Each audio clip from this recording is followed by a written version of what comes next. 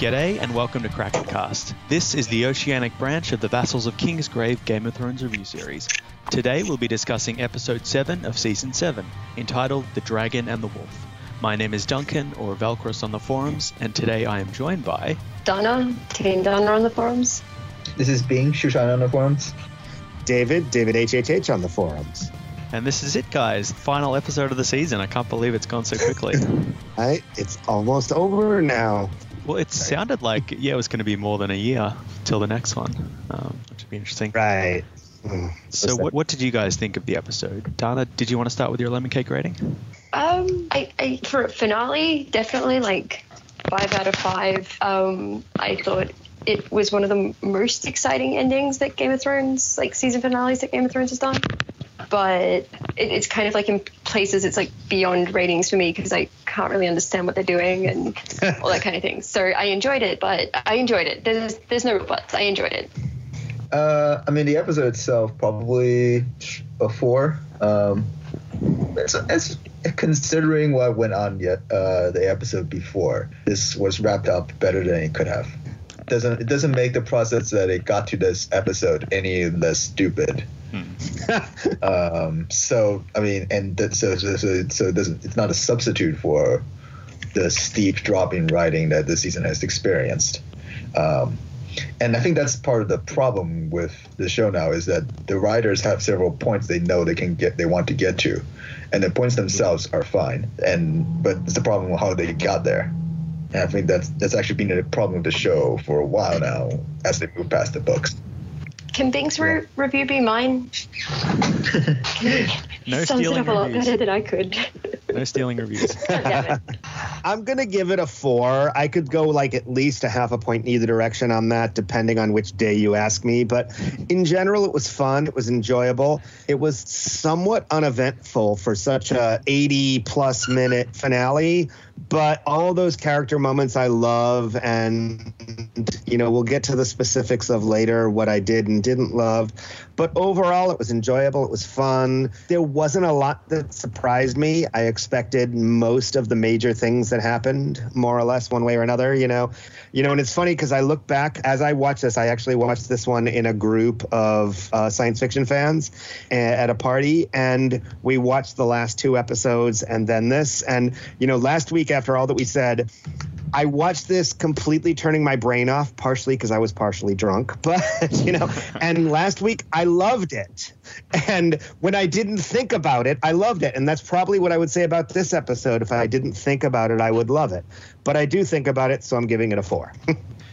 Yeah, I think I'm going to give it 3 lemon cakes. It was a pretty solid episode, but nothing really wowed me. I did like how they slowed down a bit, took a bit more time to breathe, focused a bit more on dialogue and character. I think that's where Game of Thrones really shines.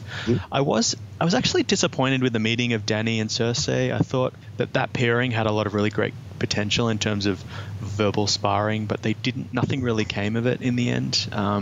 However, I did really like the scenes between the Lannister siblings. I think there's a lot of twisty history between those characters, and it bubbled nicely up into the performances. The end of the Winterfell plot, it was satisfying, but as Bing says, it doesn't make any of the preceding scenes any less confusing or frustrating. Overall, I liked that the episode dealt with broken families, they're trying to mend and not being able to, or trying to overcome. It felt like a lot of the characters were trying to lay everything out in the open to own up to their past and try and move on into some kind of future. So I like that kind of connective tissue between the scenes. So yeah, overall, an okay episode. And was this the longest episode ever? Yes. Okay. Yes. It definitely felt like it. It was not only the longest episode, but this intro scene, if you take all the connecting bits from part to part, was probably the longest scene ever. Because realistically, almost everything that happened in the first 45 minutes flows from one moment to the next. Right, yeah. Okay, so starting with King's Landing. Team Dany and Team Cersei and their respective armies all converge on King's Landing for the Westerosi peace accords. They meet in the Dragon Pits, and Tyrion reiterates the need for a ceasefire so that they can address the much larger threat amassing in the north. They present their captured White as proof, and Dany confirms that she and Jon witnessed at least another 100,000 beyond the wall. Cersei is visibly rattled, and Euron bails out of the meeting, declaring his intentions to take his navy and flee back to the Iron Islands. Cersei agrees to the ceasefire, but only if Jon swears that the North will remain neutral. Jon takes this moment to reveal he has sworn allegiance to Dany, and Cersei storms off in a huff. Tyrion meets with her in private for the first time since the trial of Joffrey's murder. They both despise each other, and it nearly comes to blood, but Tyrion notices that she is pregnant and manages to convince her that there is a future for the Lannister family worth protecting. Cersei agrees to wed her forces to Dany, and Jon in defense of the realm. That's like a whole episode. If you think about it, that's an entire episode's worth of time they spent on that scenes. Right, and it is the most main characters. I mean, Game of Thrones is so much a show about distance and characters being isolated from one another and only hearing about each other from secondhand accounts and trying to anticipate moves and all that, whereas this is probably the first time you've had this many characters in a single location. Since the premiere. The premiere scene, that very first scene, because I counted 16 main characters in these scenes, which is about a record other than maybe that very first scene when Robert arrived in Winterfell. I liked it. I liked the character interaction.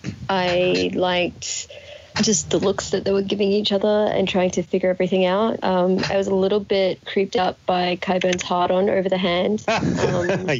Yeah. That, I swear, you could actually hear his erection.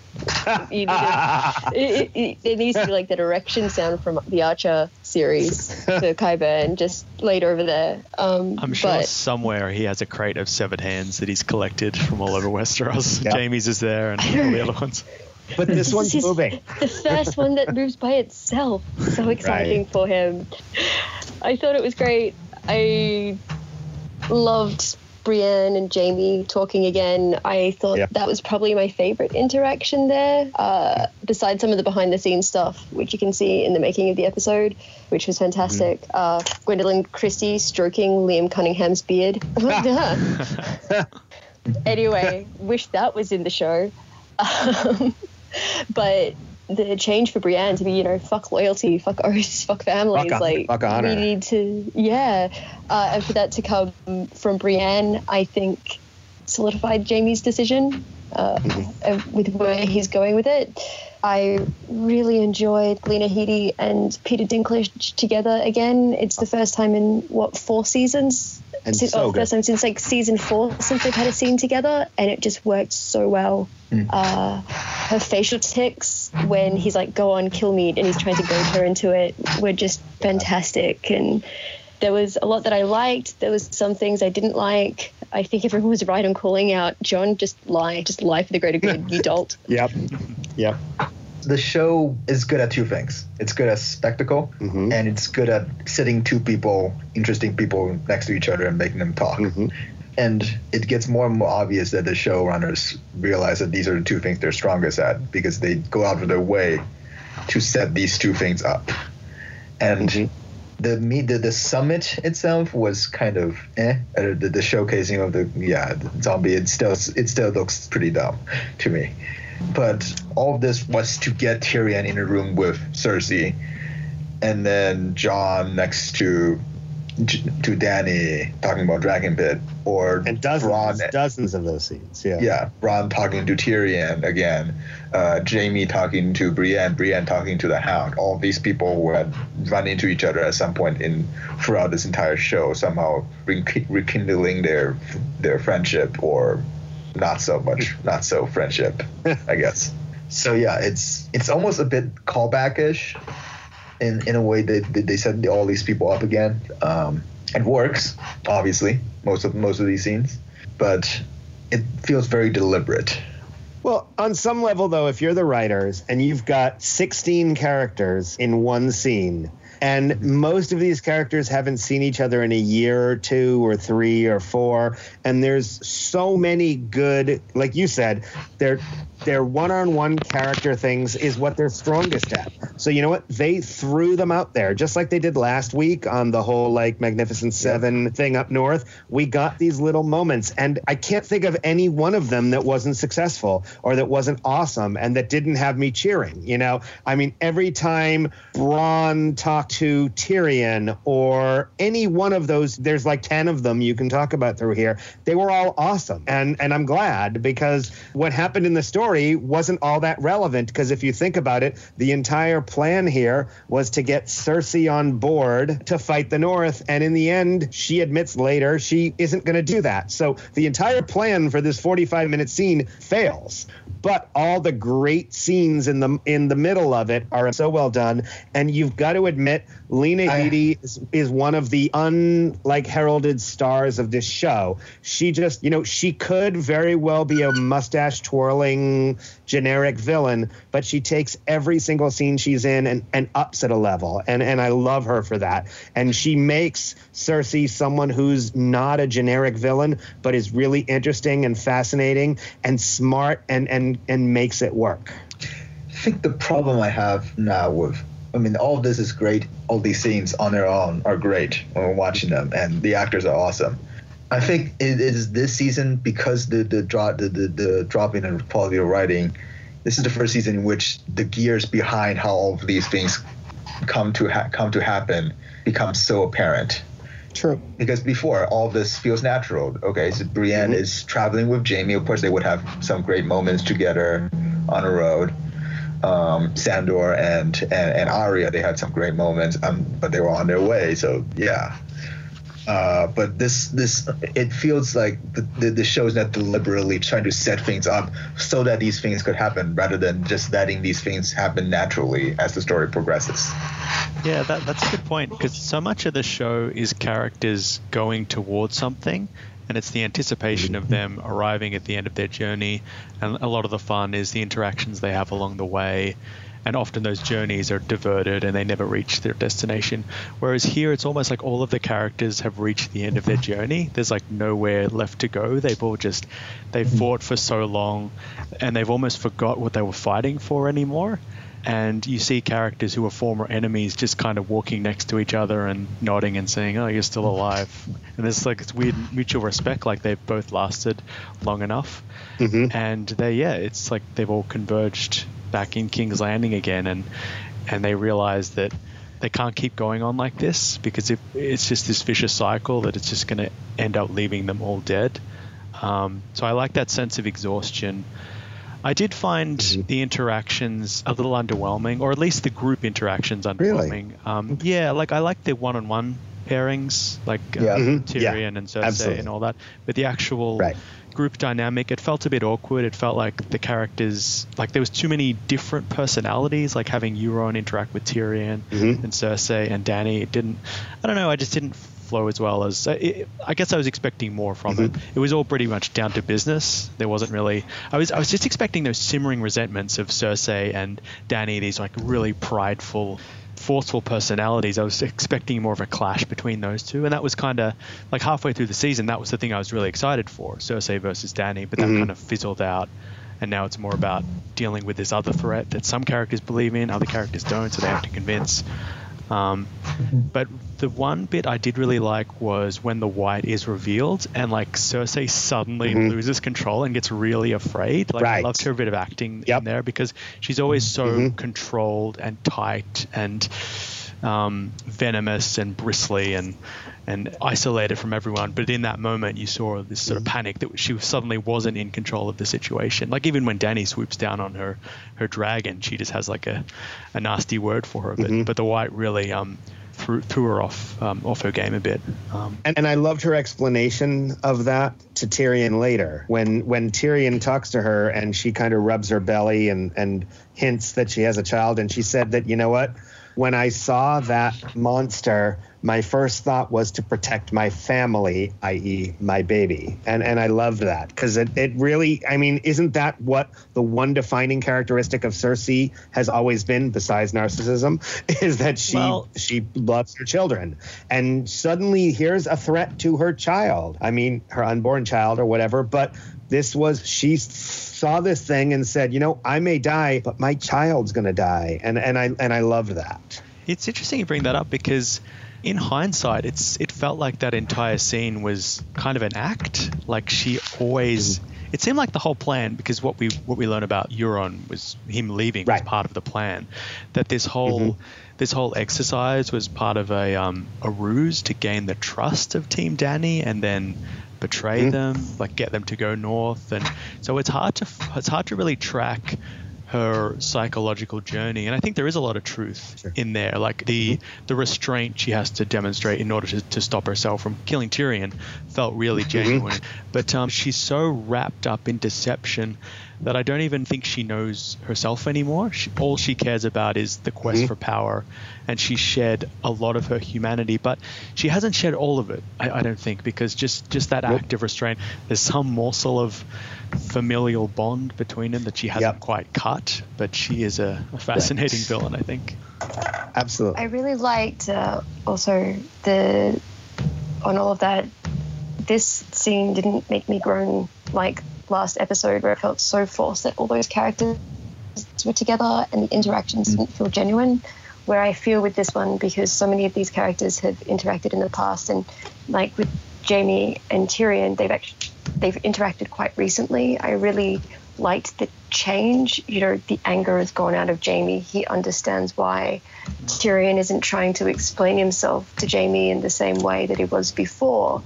And then in the next scene with Cersei, Tyrion goes back to trying to explain his perspective with Tywin, because he hasn't had that conversation with Cersei. And the other thing I really liked was Cersei and Tyrion were costumed in a very, very similar way, with the textures on their coats and that kind of, the similarities but differences. And I really enjoyed that.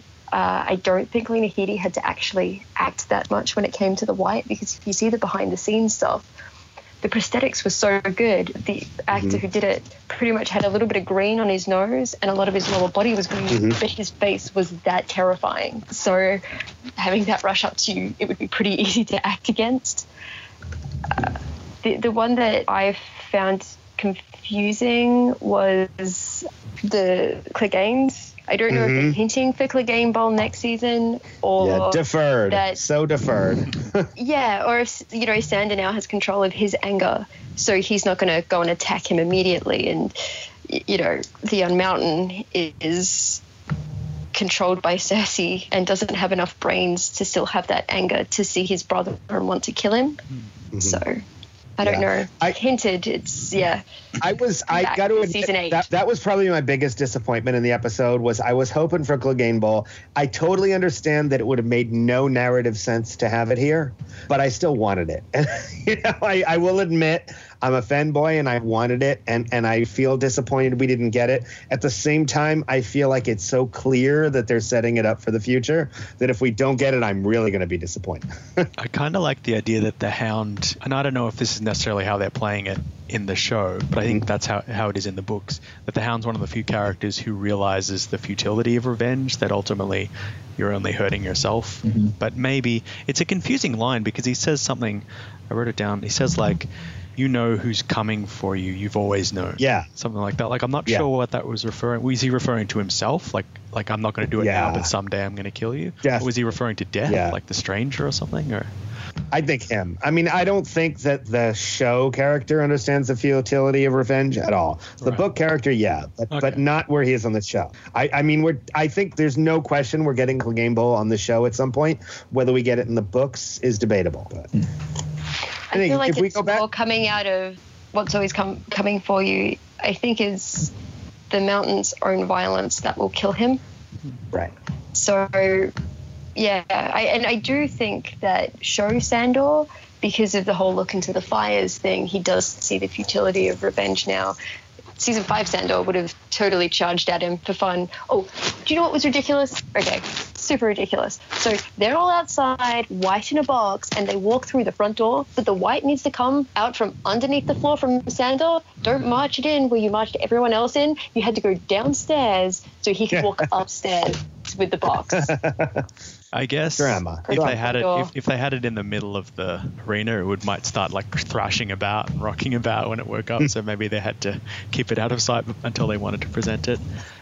Well, I do think the mountain is rotting because the eye makeup that they used this time, from last time you really saw his eyes, it's almost like some of his lower eyelids are peeling back onto themselves. It was a really interesting effect because I don't remember looking at the mountain being grotesque. Like, it was just the way that he did the eyes. It was normally just skin color, but this time I was like, oh no, something has changed with the makeup that they're doing, and it looks really good. But I don't know if that means he is rotting. That'd be cool if he was. Or if they just spent more money this season. We don't know. So there was a few things that confused me about this scene. When she says, all right, I'll agree to a ceasefire, but only if John remains neutral, and then he says, I'm going to pledge my allegiance to Dany.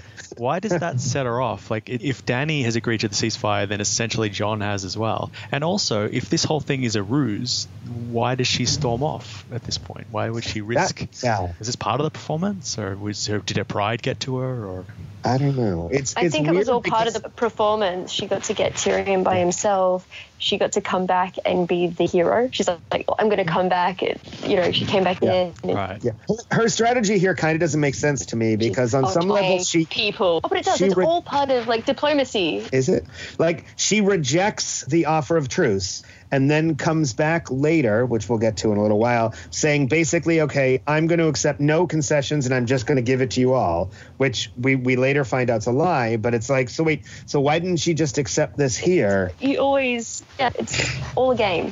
Yeah. Well, the problem with this is that Cersei has no idea who Dany is. Right. So if like diplomacy, like if you want to play diplomatic tricks and traps like this, you do it with people that you know. So her playing Tyrion, and she doesn't know Jon either, yeah. And so her playing Tyrion, that totally makes sense.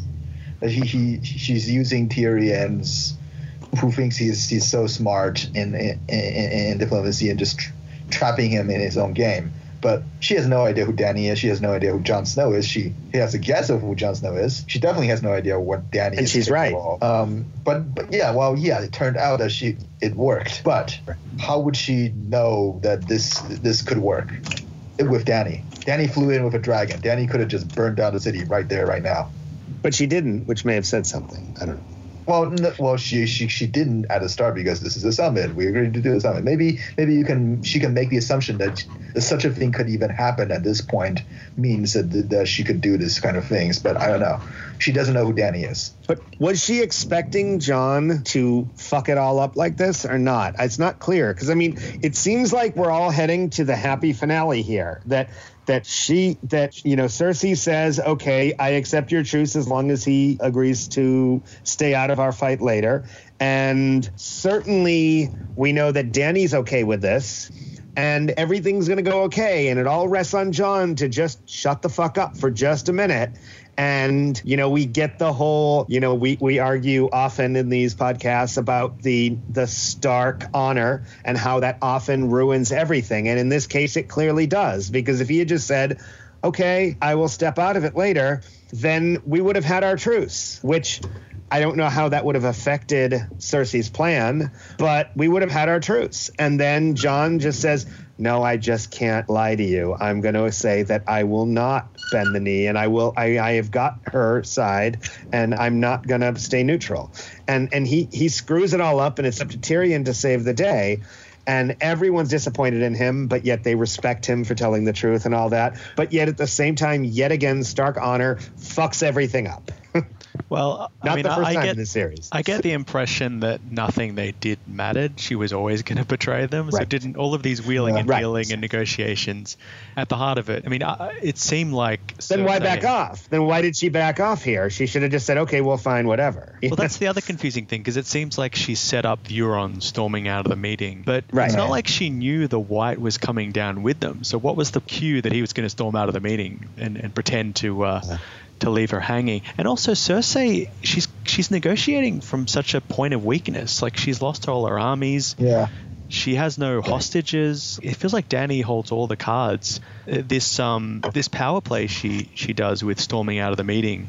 Dany's there. Her armies are there. She can just invade the city right there and then take it.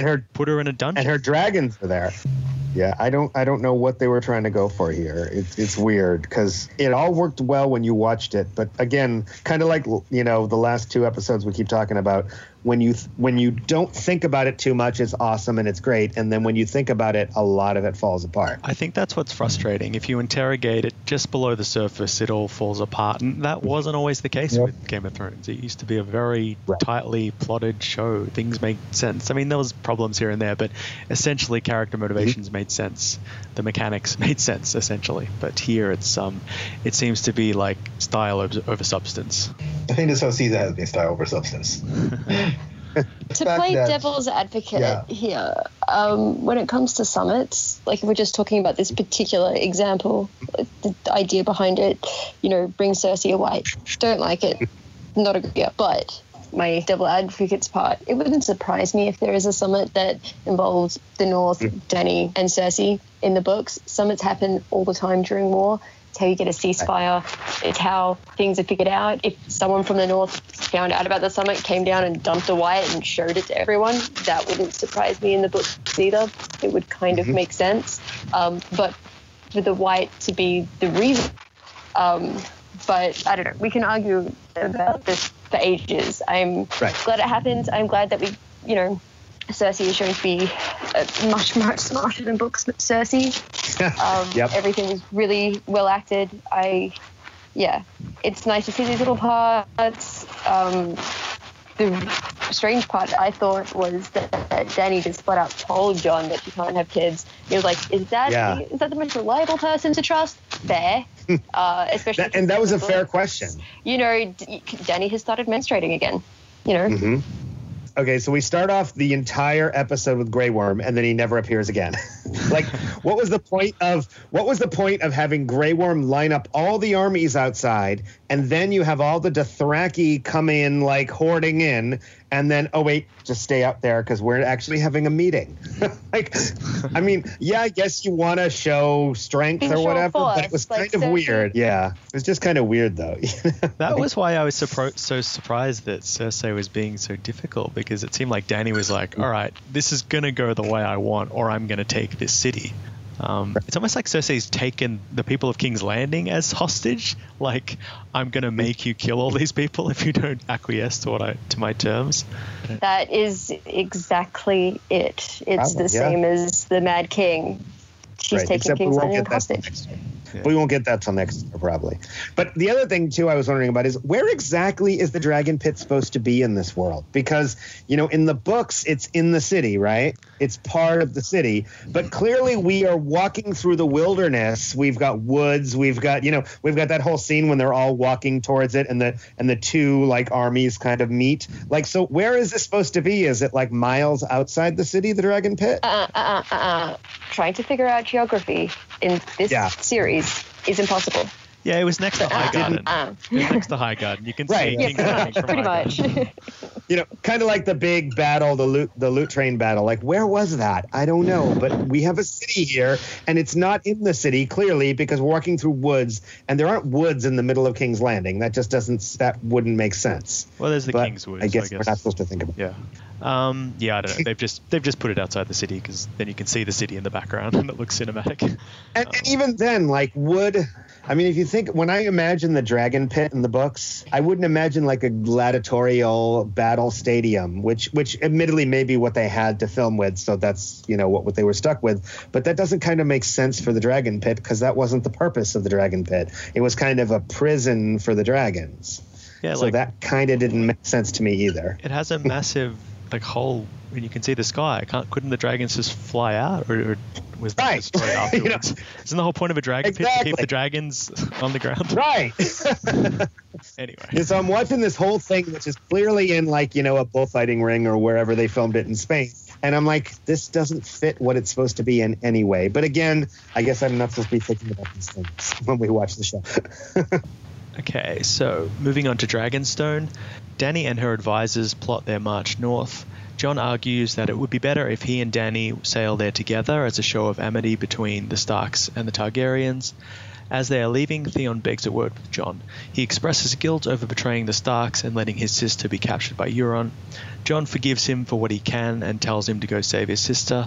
Theon confronts Yara's remaining Iron Men, but their leader tells him that they are fleeing east to escape the coming war. He and Theon come to blows, but Theon triumphs and convinces the men to help him rescue Yara. So I actually kind of like this scene between Theon and Jon. Yeah. It's an unlikely scene. Yeah. I didn't expect them to be together, but there was a nice reminiscence about, I guess both of them were in a similar position, being these kind of outsiders to the Stark family. Jon went one way, Theon went a radically different way, but it reflects some of the pairings in King's Landing. It's sort of these old enemies where they've almost forgotten what they were fighting over in the first place, and they're what's left, and they've made bad decisions and they regret those decisions and they're trying to make amends. So I thought that was quite sweet. Yeah. I love Theon's role. Jon's future troubles when he refers to Ned Stark as our father. You know, it doesn't matter who your dad actually is, it's who taught you. Saying that to Theon, who was raised by someone who wasn't his father, and Jon's about to find that out, or might find that out. You know, it's an interesting, how much it actually changes. The other thing I had was, Jorah was not happy about that sailing idea. He just knows that there's way too much alone time. That face is like, sex is going to happen. Right. Which also leads to the interesting question I had, which is, okay, so the two of them are going to sail off together because they said we need to be seen together. But if you're on a freaking boat, who's going to see you? Well, I guess we need to see you together, but you're on a boat. Yeah, arriving at White Harbor, I guess is what they mean. I know, but it was still just kind of fun. But the main problem I had with it is that crotch kicking, was it meant to be comedic, or was it Theon accepting what happened to him? No, it took a serious fight. Theon finally standing up for himself and like, wait, remember he doesn't have balls? I liked it, I got to admit. Yeah, tonally it was a bit weird because the scene was supposed to be serious, and then all of a sudden, I've got one advantage. I don't have any genitals. It's like, I beat you. You got to work with what you've got. I guess so. Or you don't have in this case. I don't know. I liked all of the stuff with Theon here, and it's like, Theon genuinely and sincerely showing his regret for having fucked over the Starks was really good. And you've got, hasn't that been Theon's entire arc? Here is his regret for all his mistakes, and he gets it, and he actually gets forgiveness for Jon, which I didn't expect and I didn't see coming, and I liked it. He actually says it. You don't have to choose. You're a Greyjoy and you're a Stark, and that really changes Theon's entire story. It gives him the ability to move on to his redemption to save Yara. And balls and all. And realizing that Yara was like the only Greyjoy who cared about him, and he feels love for her. Obviously they have their problems, but there's a lot of families coming together throughout the episode, and it's just like, okay, we're the last two Greyjoys left. We have to, apart from Euron, we have to look out for each other. And just him just constantly climbing back out of the sand, going back for more beating. It's like, yes, Theon, get up, you can do it. It seemed grim. Like I thought he was going to die there and then. By the way, did you catch the one little bit that I really liked is at the very end after the battle, Theon walks to the water and he drinks seawater. I kind of like that. Yeah. What is dead may never die. He's drinking seawater. I like that. That was good, yeah. He's reborn. All this did is really fill me with dread for when he actually finds Yara, because it's going to be like when Yara found him, and just not even being able to recognize them as a person that they've been so poorly treated. I do not look forward to next season.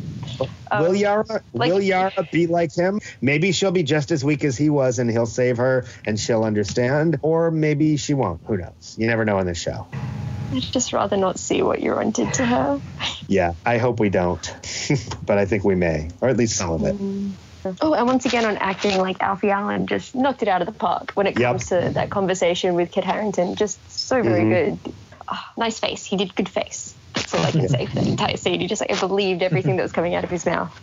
over the seasons, he's done a really good job believably embodying these different kind of personalities and this broken person, even though he hasn't necessarily changed a lot. It's not like he's been able to like lose weight and lose his hair and all that, like the Reek in the book. But just his acting, you really get a sense, like the cockiness from the first 2 seasons, and then his just brokenness, and he's always hunched down, he's always looking away from people, he's shaking and jittering, and the torment within is really well conveyed. And him slowly healing over the last 2 seasons and becoming less shaky, and this was kind of like him finally coming out on the other side of it. Yeah, we talked in the after show of my first episode about how Theon is just such an amazingly well written and well realized character by George, and how I think they've made that work on the show in somewhat different ways, but still, I mean, you would never think that this guy would be a character that you care about and that is really important to the overall story, because in the larger scheme of things, he's not important to the story, but yet he's one of the most fascinating and most interesting characters on both the books and the show, and I love that. Yeah, it's a character you've never really seen before, at least not in fantasy. Yeah. Okay, we might go to King's Landing. So Jaime is planning the march north with the other Lannister captains when Cersei arrives and informs him that the ceasefire was just a ruse. She means to hire the Golden Company with the Tyrell Gold, transport them to Westeros on Euron's navy, and seize the Seven Kingdoms while Dany is busy in the north. Jaime is outraged by her treachery, her lack of forethought, but most of all that she conspired with Euron behind his back. She threatens to have him killed if he turns his back on her, but he calls her bluff and departs the city. As he is riding, the snow begins to fall over King's Landing. Love this. So, it was Jaime repeating Tyrion's words to Cersei, you know, kill me, do it. But it was also Jaime repeating Brienne's words to Cersei as well. You know, fuck all this is what we should do. It doesn't matter anymore. And her not getting it. It was the first time Cersei was wearing furs.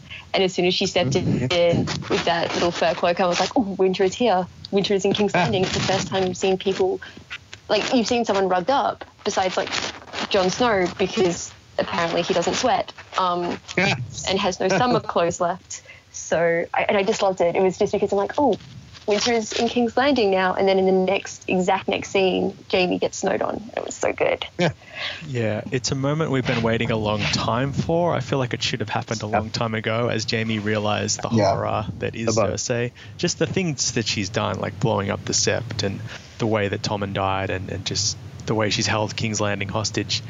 It just seems so at odds with what Book Jaime would put up with. But the way the acting was done, I believe that he was kind of enthralled to her, and he saw her as the only way that there was a way out of it. He saw Dany as this kind of mad king returned. I could sort of believe it, but it was not so much the dishonor of it, but it was more that his loyalty to her wasn't reciprocated, that she'd gone behind his back and done this deal with Euron, and it's like, oh, okay, we're not actually partners in this. I'm just another one of your pawns. And he realizes that the love isn't reciprocated. That's what Will Euron give Cersei the Golden Company, though? Probably, the way the show is going. And more importantly, will Daario be running them? I mean, isn't that something they would do on the show? Like spurn lover comes back to get his revenge kind of thing? I mean, I hope not, but I wouldn't be surprised. I'm sure it'll be played by a different actor, though. Yeah. There we go. No, come on. Huseman is way too hot to get rid of him. I don't get like what makes the Golden Company so special. Like they have elephants. I guess. Dany has a dragon. Dragon beats elephants. What's 2 of them? Well, we don't have any company of sellswords really in Westeros that we've seen on the show yet. So I guess that's kind of what. Stannis came with some, right? Yeah, that's true. But not like a company, like, you know, it wasn't as organized as the Golden Company. I guess. Basically had an army when he attacked the wildlings. They look pretty organized.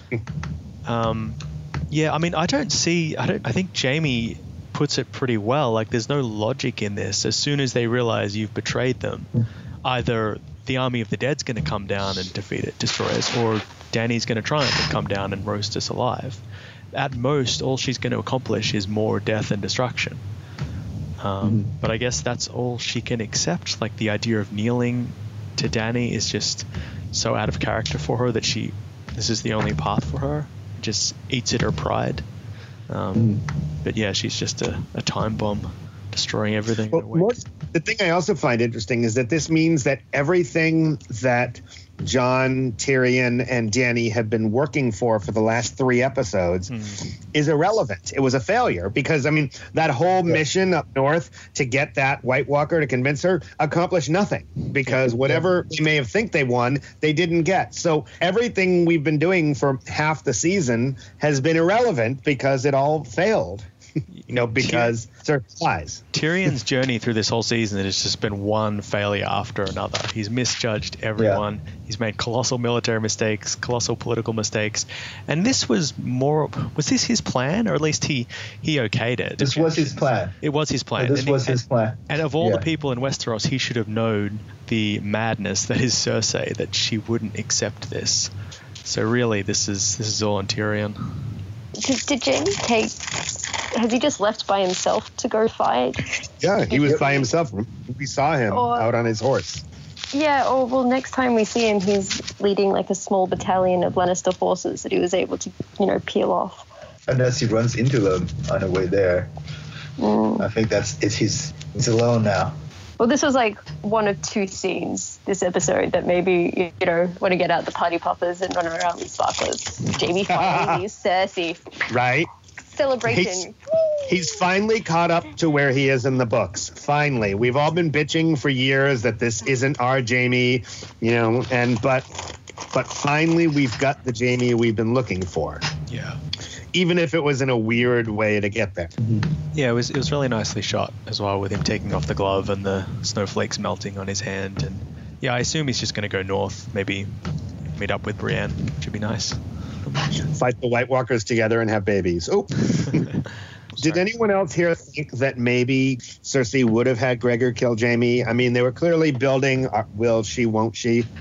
It seemed like she was. Like, she sort of nodded her head as if it was going to happen. But he was able to walk past her.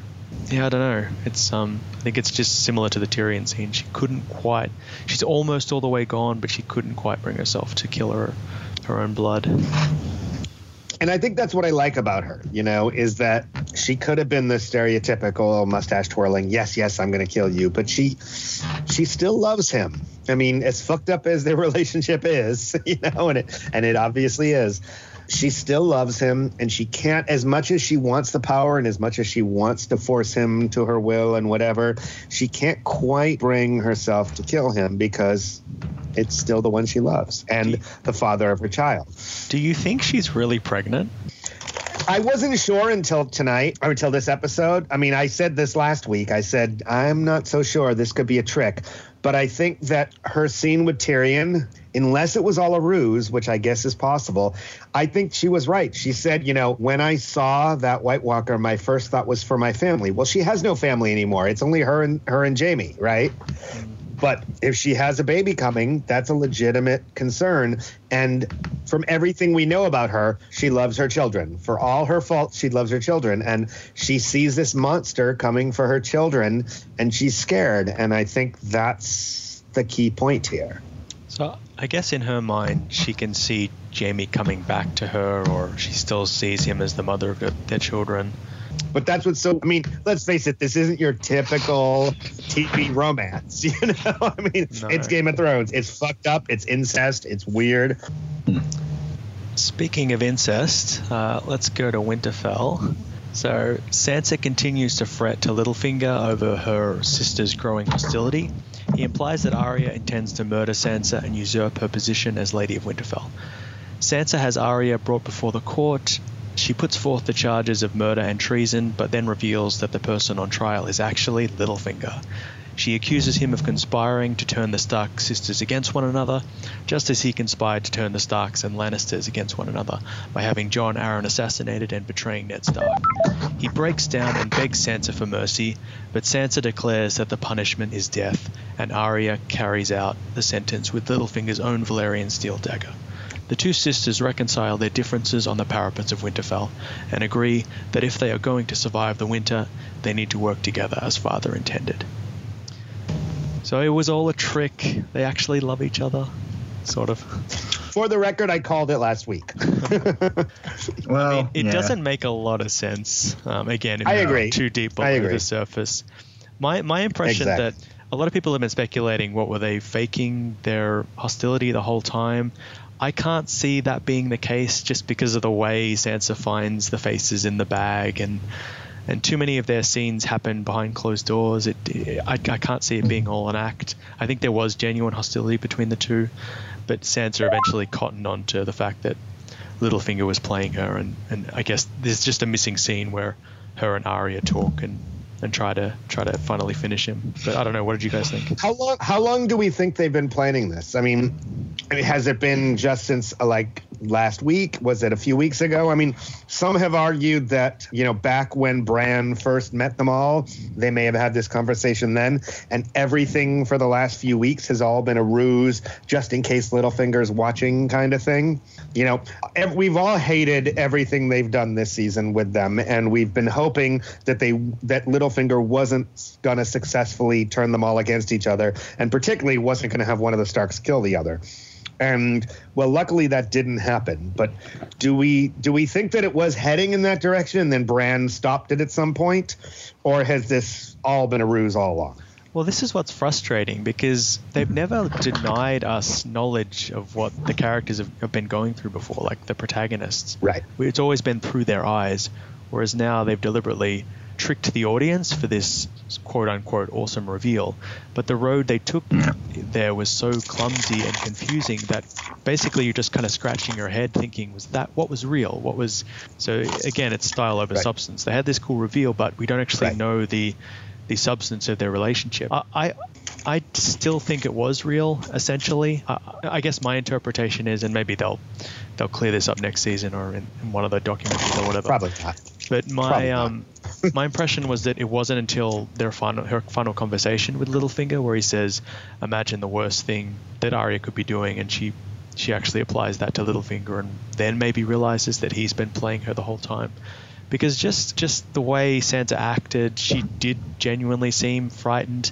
And that scene where Arya's threatening to cut off her face, who was that for but the audience? Like, it doesn't make sense that was part of the ruse, since it was only them in the room together. So I think it was quite late that this plan materialized.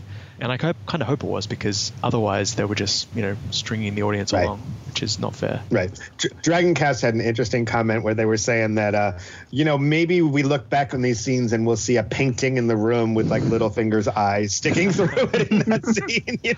And I love that. It wouldn't surprise me. Because there's no question that like the scene, particularly in the last episode, seemed genuine. If they were acting it out, why would Littlefinger be there? I mean, it would make much more sense if these scenes had happened in like the courtyard in Winterfell and we've all seen it happen and thus we expected him to see it. Although we do know that he has, just like Varys, he has little birds everywhere. He has his own spies. So maybe somehow they thought someone would be watching, but it is weird, I mean, clearly the ruse was on us, not on Littlefinger. But I do feel like at least a few weeks, I feel like the last 2 weeks at least have been a ruse. At least I hope it was. And I said last week I hope it was, because otherwise it doesn't kind of make that much sense. But I mean, that would really annoy me, because it forces me to reevaluate all of the ways I've been thinking about Arya. And to me, it makes perfect sense that Arya is this really disturbed person. It makes sense that she would be lashing out at her sister and not being able to settle into suburban life again and all that. So that works for me. I don't know. I think they went too far with it. Like it went too extreme. It made Arya seem way too stupid and volatile. But they could have done it in a way that showed the difficulty of coming together as sisters again. Having trouble fitting in is one thing. Threatening to kill her sister is another. Right. Yeah. This is weirdly in which Game of Thrones. Now, usually when it fails is when a plot falls apart. This is when the character writing has somehow fallen apart, which is weird because they have been with these two characters from the first episode, and they should know who they are better than anyone, but somehow it's just these characters just doesn't. Sansa is okay. I get the doubts from her. Arya is just bizarre, and the thing is, we barely see anything from Arya's perspective, right? Right. We're always sort of through Sansa's eyes through all of this. Yeah, it felt like they didn't really know. I mean, they definitely don't know what to do with Bran because they've just avoided him the whole season. But they've really denied us a point of view from Arya. I don't know. It was nice to see Littlefinger begging for his life. That was good. Yeah. Although this grand figure who caused the War of the Five Kings and has been playing everyone and tearing everything down for his own benefit, desperate, and just the silly, grasping little boy that he was all along. And in the end, it doesn't feel like the Littlefinger of the books. I mean, I think we all agree on that, right? It does. Well, We've thought that for like 3 years, right? We've thought that for like 2-3 years now. So yeah. Like I don't know where George is going with this, and none of us will until we freaking get a book. But and honestly, we may not even get the resolution in the next book. We may be 2 books away before we get this. But I don't think it's going to be like this. But who knows? Maybe it will. Maybe. In the end, he'll be proven to be little by them. And, I mean, if you think about it, in a lot of ways, it's the most dramatic comeuppance a character could get in this show. Here's someone who manipulated everyone, and he was manipulated by a group of children, you know, and successfully. And then Arya just freaking slits his throat, and all his arguments come to nothing. Yeah, it was satisfying for 2 reasons. One, he's always the person in the shadows, like watching events, and now he's suddenly thrust into the center, and you know he can't handle it. And 2, he always thinks he's the one who knows what's going on, and he's secretly pulling the strings. So to suddenly turn the tables and realize you don't actually know anything that's going on, and you're the one that's being played, is the ultimate. You know, it's the figurative knife through the throat before the literal knife through the throat. Everything you thought you were was a lie. And how pathetic he is when it all comes to that too, because I mean he just tries everything. He begs. He goes to Royce and is like, "Protect me now," and he's like, "Fuck you," and he's like cries and he's like, "Sansa, save me! Oh wait, can we talk together? Can we?" Like he tries everything he can to save himself, and none of it works. And then Arya just slashes his throats and it's over. Yep. And he knows it, and he's still trying. He's still, but Sansa, as he's like dying. It's effective, I think, and it's I felt it worked for me, and that's I guess all it needed to do. Yeah.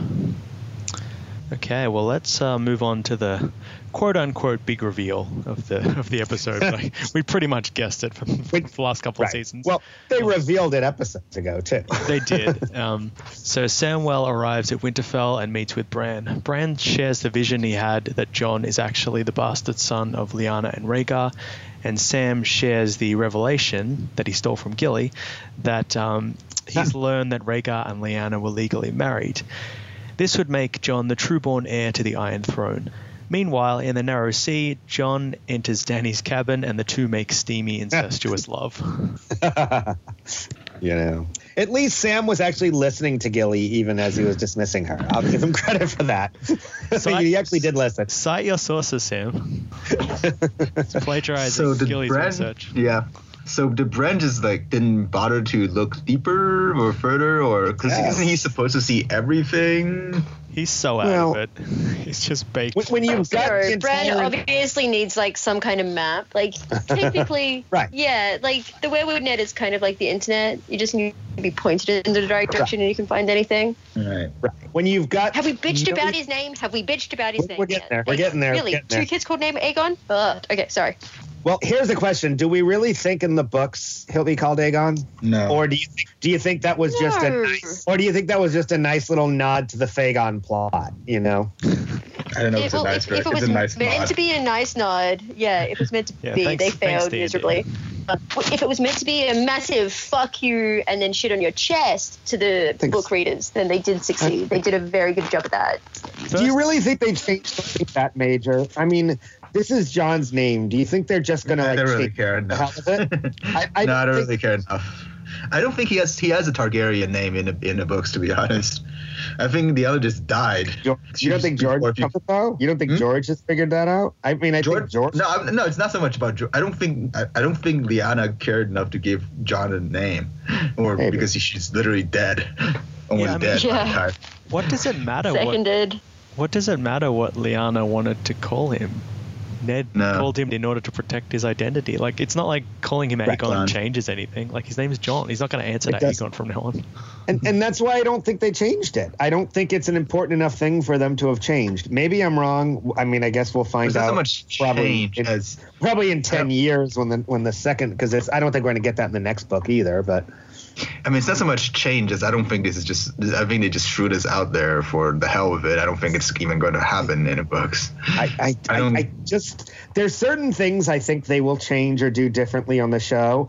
I don't think something as big as John's real name is something they're going to change. I don't see it. I don't think Maybe that's I'm a wrong. big. I mean, I don't think that's a big deal at all. That's the thing. I think they I were mean, just- why is it a big It deal? is. It kind of is in a weird way. Is it? But, Is it? Why?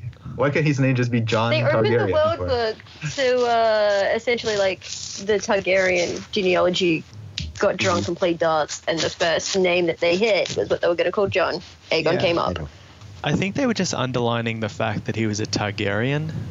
It wouldn't make Right. sense I guess, for yeah. Lyanna to say his name's John Targaryen because John isn't a Targaryen name. Exactly. I agree. Well, I mean, But it doesn't make a lot of sense from mean, Lyanna's point of view because if we assume the promise Yeah. was to protect John's identity, why would she assume telling him his Targaryen name would matter? Like, Ned obviously has to protect his identity from Robert. Is this supposed to be For now. Is this when he Well, turned for on now. his 18th birthday? Does he tell him that this was his actual name? It doesn't make sense. Maybe. I don't know. Yeah. Well, she was on her kind of deathbed, so she may not have been making sense. She wasn't yet. Fair enough. making enough sense to give him a I mean, name. Tried I mean, to someone said- tell I me mean- what is to call him, but kept like saying Rhaegar's first Right. I mean, it's pretty clear that this wasn't Rhaegar's idea. name. Maybe they're setting him It's- up. Maybe the show's like setting him up as like this is Aegon the Conqueror reborn or something, and he's going to ride a dragon Maybe.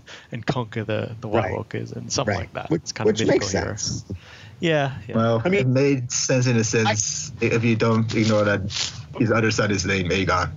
I Except just that he's feel dead, so I don't think Exactly. I don't think that Rhaegar would have called him that, but I think Lyanna was trying to, if anything, like kind of do a little tribute kind of thing to his other son, or I don't know. I do like the realization occurs as we're watching John and Dany have sex, and it's actually Right.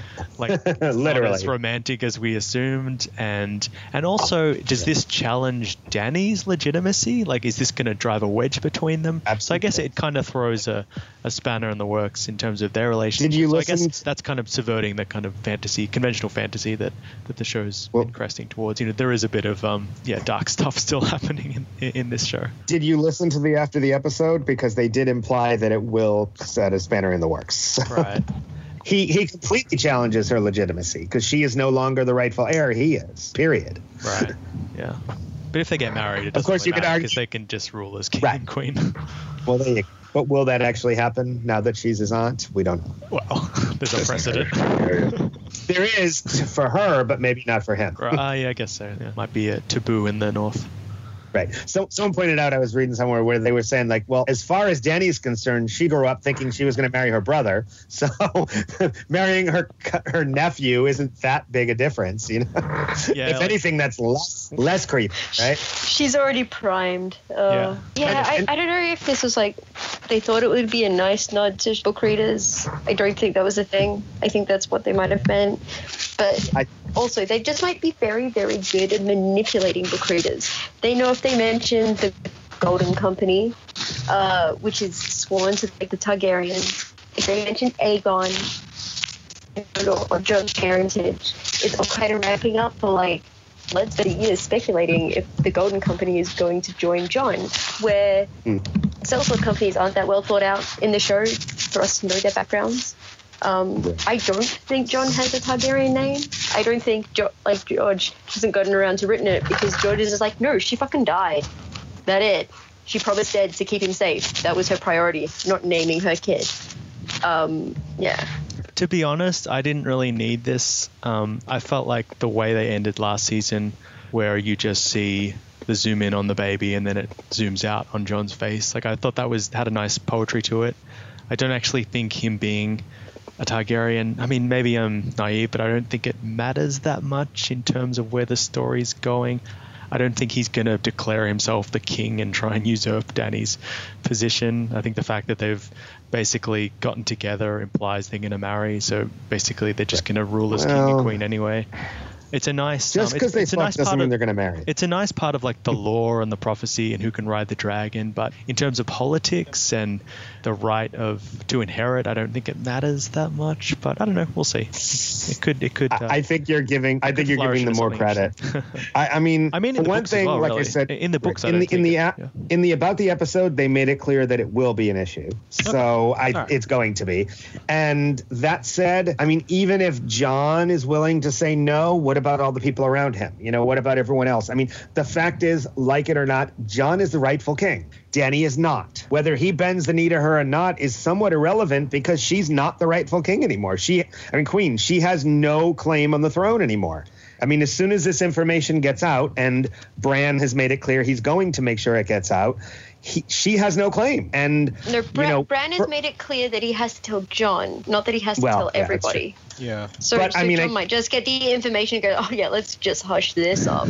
I mean, realistically, then we talk narrative storyline. Would it make sense for them to make this a point if they weren't going to go anywhere with it? I mean, I can't imagine they wouldn't. And I can't imagine that George isn't going to. I mean, the entire story has been building up to this whole R plus L equals J. And if it doesn't mean anything, then what was the point of it, in both the books and the show? I think it's more, my interpretation was that it was more the prince that was promised. Like that was the Targaryen bloodline that the prince that was promised would come from. It would explain why he would be able to ride a dragon, those kinds of things. I think the idea of, as like this apocalyptic threat approaches, I think the idea of who has a right to the Iron Throne will become less and less important. Until it's over. Once it's over, it's important though. I also think that it's not going to be the Seven Kingdoms as we know it. Like the War of the Five Kings has destabilized things to such an extent that there might not even be an Iron Throne at the end of all this. Maybe. I mean, that'd be the ultimate sort of this one thing that they've been fighting over this whole series is ultimately rendered meaningless. I would expect that more in the books than the show. I can't imagine the show won't end with someone on the throne. That would seem weird. It may happen. The books maybe, but not the show. One other thing I wanted to say though, by the way, how much did they go to the effort to make Rhaegar look just like Viserys? Right. Yeah. A few people have said that they kept the wigs from season 1. Spitting image, and well done, and I liked it. Which makes sense because Dany said when she sees Rhaegar in the House of the Undying, he looks exactly like Viserys. Mm-hmm. Yeah. Here's the question I have: will Dany become pregnant? I mean, that would make sense in terms of progressing the storyline. It's a show that's always eschewed convention, but this season is becoming more and more conventional. So you can kind of see that happening because it just kind of wraps everything up in a nice little bow. Dany Queen, Jon King, they have an heir. That's the future of the Seven Kingdoms, that kind of thing. I did like what Bran was saying about like Robert's Rebellion was built on a lie. And I guess it dovetails with the accusation with Littlefinger that War of the Five Kings was built on this lie as well, that the kingdoms have been torn apart, families have been torn apart because of these misconceptions and this duplicity and this ambition and people causing chaos and profiting from it. And if you want to get syrupy, you could look at like Jon and Dany embracing and all that as like, I don't know, the kingdoms sort of healing and coming back together and this, that kind of thing. Oh, so brony. Right. It's so good until the syrupy part. It's so good until the syrupy part. But well, maybe maybe Dany's baby will be a white and it'll tear her way out of her and then attack Jon and he has to there kill we it. go. And that becomes that would be awesome. And then he uses his flaming sword to, anyway. Won't ever happen, but love it. There's no way they're going that dark in the show, but it would be pretty awesome. Did find it a bit hilarious that like Sam kind of bursts into Bran's room and he's like, I have something to tell you. So much things have happened. And then Bran says something and he's like, no, wait, he's a Targaryen. It was just them having a nerd off.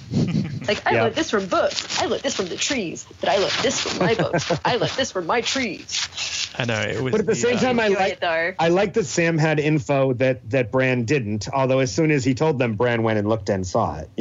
I like that Sam actually did learn something down there, because otherwise the entire trip down to the Citadel was useful. Or did Gilly learn something down there and told He learned Sam? it from exactly. It was like the forums or the Westeros.org like section of Winter. It was like discussing all the lore and who's parents and Right. comparing notes. And most importantly, we got to see Jon Snow's ass in the scene. A lot of people online have been raving about that, just for the record. At last. Free at last. Well, it's pretty glorious. In fact, I made a joke because someone was talking about his buns, and I said, but did he have to have the man bun in his hair? Because he does have that glorious hair, and the man bun he's had for 2 seasons has been hideous. Like, we already had 2 buns in that scene. We didn't need 3. Take it out. That's why they killed Thoros. There can only be one. Only one bun. Right? John His demanded man bun was not glorious enough. Kit Harington demanded in his contract that his bun wouldn't be overshadowed. It's like, sorry, Kit has glorious hair. There's no need for that to be in a bun. That's why the season was delayed for like 6 months, because of contract negotiations. So what is his hair going to look like next season? Because it's going to be, at least a year away now, right? And is Tyrion going to keep petting on them doing things next season? What was up with that? Creepy. I don't even know where they were. That behavior from Jorah. Yeah. If anything, Jorah creeping on them would have made more sense. Because he's in the real triangle, or at least he wants to be. I don't know what to make of it. Yeah, it's a bit weird. How would Tyrion know that? It was just Wouldn't he be happy that, they're kind of cementing the truce, the treaty? I don't know. For alliance? I don't know where they were going. For. I mean, I guess you could see it as a strategic faux pas, just because we saw what happened to Rob when he married for love and all that. So it could be, you're not thinking this through. This could be a problem, but I don't know. It seems like a pretty decent match, North and South. That's a fair point. But I mean, he's failed so miserably at strategy this season. I don't think he has any right to judge. Exactly. It's like, you're the hand of the queen, and you don't deserve it. I'm so annoyed with what they've done to Tyrion this season. It's horrible. Yeah. He's always the smartest, the wittiest, and he's gone the way of Littlefinger. But at the same time, they've given him so many great moments. I mean, that moment, particularly with Cersei, was brilliant. Turns out he failed, but we don't know, he didn't know that. Yeah. But it was such a great moment, even if it failed. Even if it was played like a violin. Right. All right, should we go to the last scene, Eastwatch? The other scene everyone's been waiting for. Yeah. Shocking. Never expected this to happen. I know. What an upset. Okay, so Tormund and Beric watch in horror as the army of the dead finally arrive at the wall. Suddenly, the Night's King bursts out of the storm on the back of an ice dragon and shatters the wall with a roar of blue flame. The Night's Watchmen disappear beneath the rubble, and the White Walkers finally march across the 7 kingdoms. Dun, dun, dun. Right. This is another one of those scenes that's brilliant if you don't think about it. I mean, I loved it when I was watching it, and then I stop and think about, how does a wall fall down and Tormund and Beric survive it, and all the White Walkers standing, 50 feet away survive it? Like, none of that makes any sense at all, but it was still brilliant and powerful and amazing, and I loved it. It's weird. Did the Night King have a backup plan? Like, what happens if Daddy was like, yeah, I'm not sending dragons to just get away and get out kind of thing? Did he sense that dragons were born, and that's why he was like, let's start moving south? Do you know that was going to happen? Was he willing a dragon into existence? Sorry, I'll stop doing my hypotheticals. This is what's so frustrating. They're fair. What was the White Walkers' plan until Jon and Dany stumble into their lair? It's like they actually caused the invasion of the 7 kingdoms by trying to prevent it, by gifting their enemies a dragon. It's like the last 3 episodes weren't just pointless; they actually undermined the objectives of the mission. The White Walkers seemingly couldn't have invaded the 7 kingdoms without a white dragon. I guess Dany needed to see the army of the undead to be convinced, and I think it only really makes sense if the White Walkers were luring the dragons there in the first place. Otherwise, it's just they weren't as scary as we thought they were the whole time. The wall was always going to keep them out. maybe he had a way to get him through, like say Brand's Mark or whatever, but this was just easier. You now have a dragon. We don't need any of the other plans. We got a dragon. Right. Yeah, this was so much quicker. Stop tunneling, boys. We're going over instead of under. But I mean, is there any way that wall could have fallen that Beric and Tormund survived? You know, I was kind of hoping they would kill them there. No, I think the thing is why I found it incredibly hard to rate. What I thought was a pretty good episode. Yeah, the summit didn't go the way that they wanted, but Jaime got to leave Cersei, so I'm happy. Sandra and Arya got to kill Littlefinger. I'm happy. On the Aegon, problems, but this whole he needed the dragon to get over, like to get across the wall. Yeah. It just really annoyed me. Like the last 10 minutes just really annoyed me. It was spectacular. How did his fire sac heal? Why is he just like spewing fire from his stomach? How can wings work when there's holes in them? Yes, he looks cool, but this entire last scene doesn't make any sense to me. And yeah. Is he shooting like blue fire, or is he shooting like ice breath? Because if it's ice breath, how is that bringing down the wall? Because the wall's made of ice. Could be just strengthening it. Yeah, exactly. Is it like strengthening? I think it's supposed to be blue fire, but I don't think we're going to get an answer to that, and I guess. But that's why okay. is blue fire different from red fire? And if they just needed regular fire, why didn't they just start pounding that thing with fireballs? Maybe they've been mining like natural gas and they've filled their stomach. They're like way advanced. I think this is one of those moments where we're just overthinking this. You know, I mean, impossible. Certain moments. This entire season always do. That's what nerds do, and that's fine. I think there's certain moments you just have to allow. You know, I mean, like the battle last week. You know, there's just certain things you have to. If you shut your brain off and enjoy it, it works. And yes, we expect better from Game of Thrones, and most of the times we get better. But every now and then, you just gotta let them freaking take the wall down with some blue fire or whatever the frick that means. You know, and did anyone not expect that to be the last scene of the season? I've been waiting for that to be the last scene of the season for 2 years now. That we would get the wall coming down. I think it should have happened about a season ago. I think it should have happened pretty much after Jon took Winterfell, and then that would have been the next challenge. Because it just would have raised the stakes and the tension a lot more if they were under attack. Because at Winterfell, they've just had so much time to do nothing, and that's why they had to fill in this big plot line with sister versus sister, and Jon running all over the place trying to convince people and having to kidnap a White to convince people.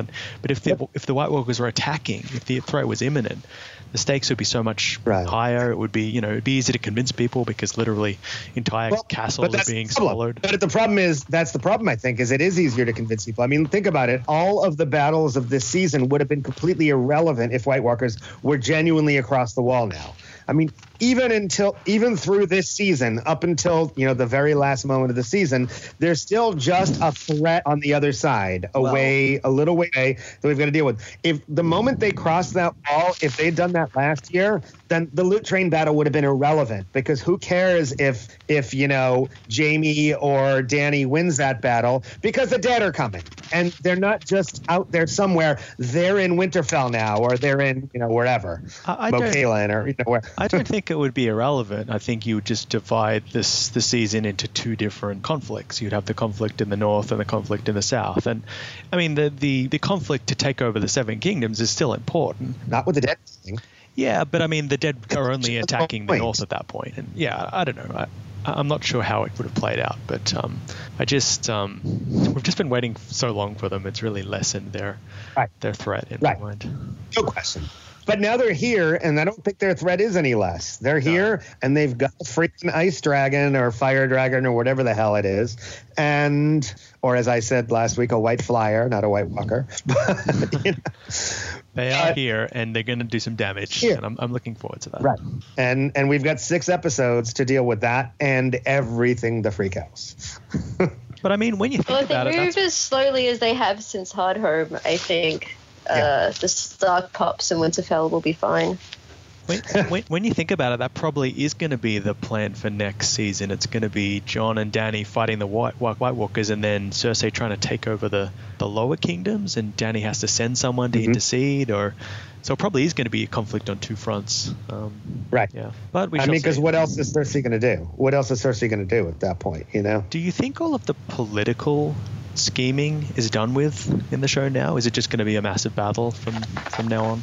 No, with Cersei still in play, I think there will still be political scheming. I think that she can't stop. I can't think of anyone else she has to scheme against. Like, there's no other lords in the Southern Kingdoms for her to deal with. It's just her. I mean, it's pretty much going to be her and the Golden Company. Well, it's going to be her, Euron, and the Golden Company taking over what they can in the South. Yeah. While Dany and Jon are busy up north, you know, and Jaime, of course, now. But what is there for her to take over? Everything. But there's no like houses anymore. It's just going to be peasants. Well, I mean, there's still ultimately the land. There's still the entire 7 kingdoms. Well, if you keep out the north, you know, 6 kingdoms. You know, there's still those 6 kingdoms, and ultimately, she really. I mean, how many of those does she really rule right now? I mean, she's got King's Landing. You know, does she still have, you know, Lannisport and that and the Westerlands? Well, you know, she kind of gave that up, you know, to our Unsullied, so she doesn't have that. She kind of has, you know, the Reach, but no, I understand there's geography. You know, I understand there's geography for her to take, but in terms of characters that she'll be fighting against, I can't think of anyone. Everyone's pretty much in the north. They're dead. They're dead, or they're dead, or they're in the north. I guess there's like Grey Worm and all that, so maybe she'll get into a fight with Grey Worm, or try and maybe invade Dragonstone and like threaten the Missandei. That could, you know, draw some kind of emotional stakes and get Dany back. Well, unless they all head north with Dany, which I mean, I could see. I mean, I imagine the Dothraki and the Unsullied are going to head with her, aren't they? Yeah, but I mean, aren't they going with her? If everyone's north, then you don't really have a conflict between Cersei and another character, and you don't. But really that was have her point. Yeah, no, I understand that. Like, that was her plan, but I mean, for the actual plotting of the episodes, what struggle is there for her? She's just going to wade over the kingdoms and take. Well, maybe she will just wave over everything, and then they'll have to come back and wave over her. You know, I don't know. Yeah, it's a weird situation. Peasant uprising. I mean, I have to admit, I expected that the situation with Cersei would have been done by the end of this season, and clearly it's not. So now I have no idea where they're going. I have no idea where they're going with it. I thought this season was going to be defeating Cersei, becoming Queen of the Seven Kingdoms, and then defending it against the White Walkers. Right. Next season. But and I wonder if that's, you know, a sense of where the books are going, because again, we don't know. You know, will in fact this whole battle keep going on through all 7 books, assuming it's only 7, assuming we ever get the end. You know, will Cersei make it to, you know, most of the way to the end? I would have, if you'd asked me, you know, before this season, I would have said no. But now, again, I don't know, because we don't know how different the books are from the show. Yeah, I think in this situation, it doesn't help to compare it to what it might be. I think the problem with the show, and it's not the show's fault, is that it's because they can't have hundreds of characters like George did. Is that because they can't have that option. You can't have a feudal system that works because you don't have families and you don't have middlemen. You don't have barons and wardens and all that kind of thing. Like, you can't do that. So it's much more condensed. I think I always kind of pictured Cersei like hanging on by the skin of her teeth till the very end. I am looking forward to next season, mainly because of Euron, and I didn't think I would be saying that at the beginning of this season. I am so fascinated about what's happening there, and obviously something very interesting is happening, because you not only have Theon going over there, but you have Euron's used to Cersei. So I did not think at the beginning of this season my takeaway from season 7 would be like, ooh, Euron. Yeah. If you told me that the Ironborn plot was one of the things I'm most looking forward to in an upcoming season, I wouldn't have believed you. But yeah, Theon, Yara, Euron coming together, that could be cool. I don't know. I wonder, though, if it's going to be any more than just the 3 of them. Like, will, you know, I was starting to wonder when he said he was going to leave before Cersei told us that she was going to, you know, that she had sent him off to get the Golden Company. I was wondering if they were kind of heading in the book direction, since he's on his own. Maybe he'll get involved in some eldritch magics and something like in the books. but it seems that's not where they're going.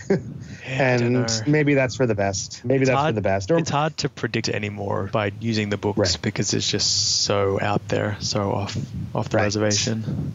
Right.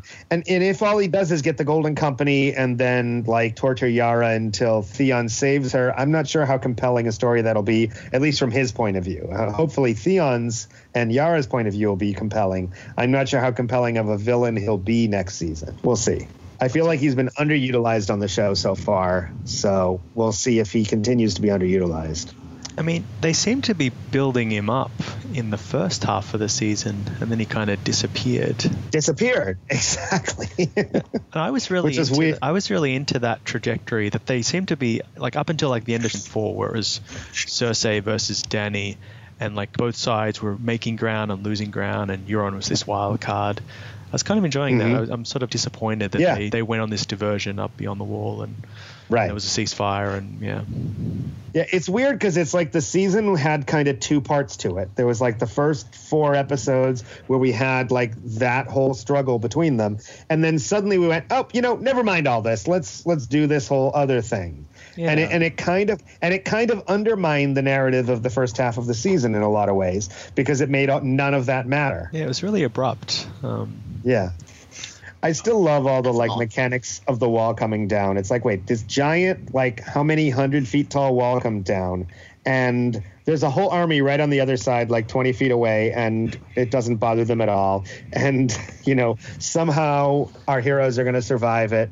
And then after this giant, 900-foot wall comes down, right, we're just going to walk over it. Like, you'd think if nothing else, the pile of rubble would be really freaking high, Yeah, but it's not as vertical. It's more like spread out. But that's still a lot. Even if it's only 100 feet you have to climb up, climbing over 100 feet of rubble is a lot. And World War Z shows that zombies will climb over other zombies to get to the other side. So, But zombie ladder. I was always under the impression that it was like the magic. It wasn't the wall itself necessarily, but it was the magic of the wall that warded off the the demons. Right. Yeah. So they're basically just treating them like wildlings, like they can just climb over it.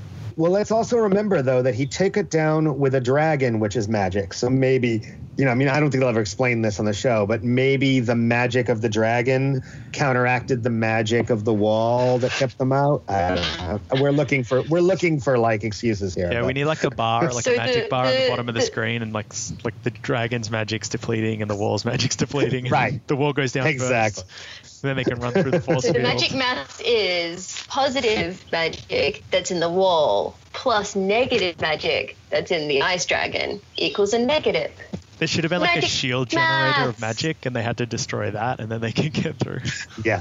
Right. Like the Battle of Hoth. If there was a port in the wall, it would kill me. It would actually kill me. An exhaust port. They just have to get the drag. Yeah. He has to fly into the exhaust port of the tiny little point. There you go. That would be great. That said, for all that we give it crap, it was a great closing scene to the season. It put it all in context. This is the battle. This is the final fight. Here they come. They're coming for us. And they've got a freaking fire, ice, whatever, zombie dragon. And he's riding it, even though he kind of doesn't need to because he can control the animals. Well, that concludes Krakencast for this week and this season. We hope you've enjoyed our discussions over the past few weeks. You can catch the final American episode review with the Dragoncast and the final European review with the Wolfcast. I'd like to thank our hosts for this evening, Dana, Bing, and David, and also our previous hosts, Sarah, Neil, and Jed. And thank you for listening. We'll catch you next time. Bye. Bye, folks. Possibly for a long time. Possibly. Thanks, Chris. I know. Great job.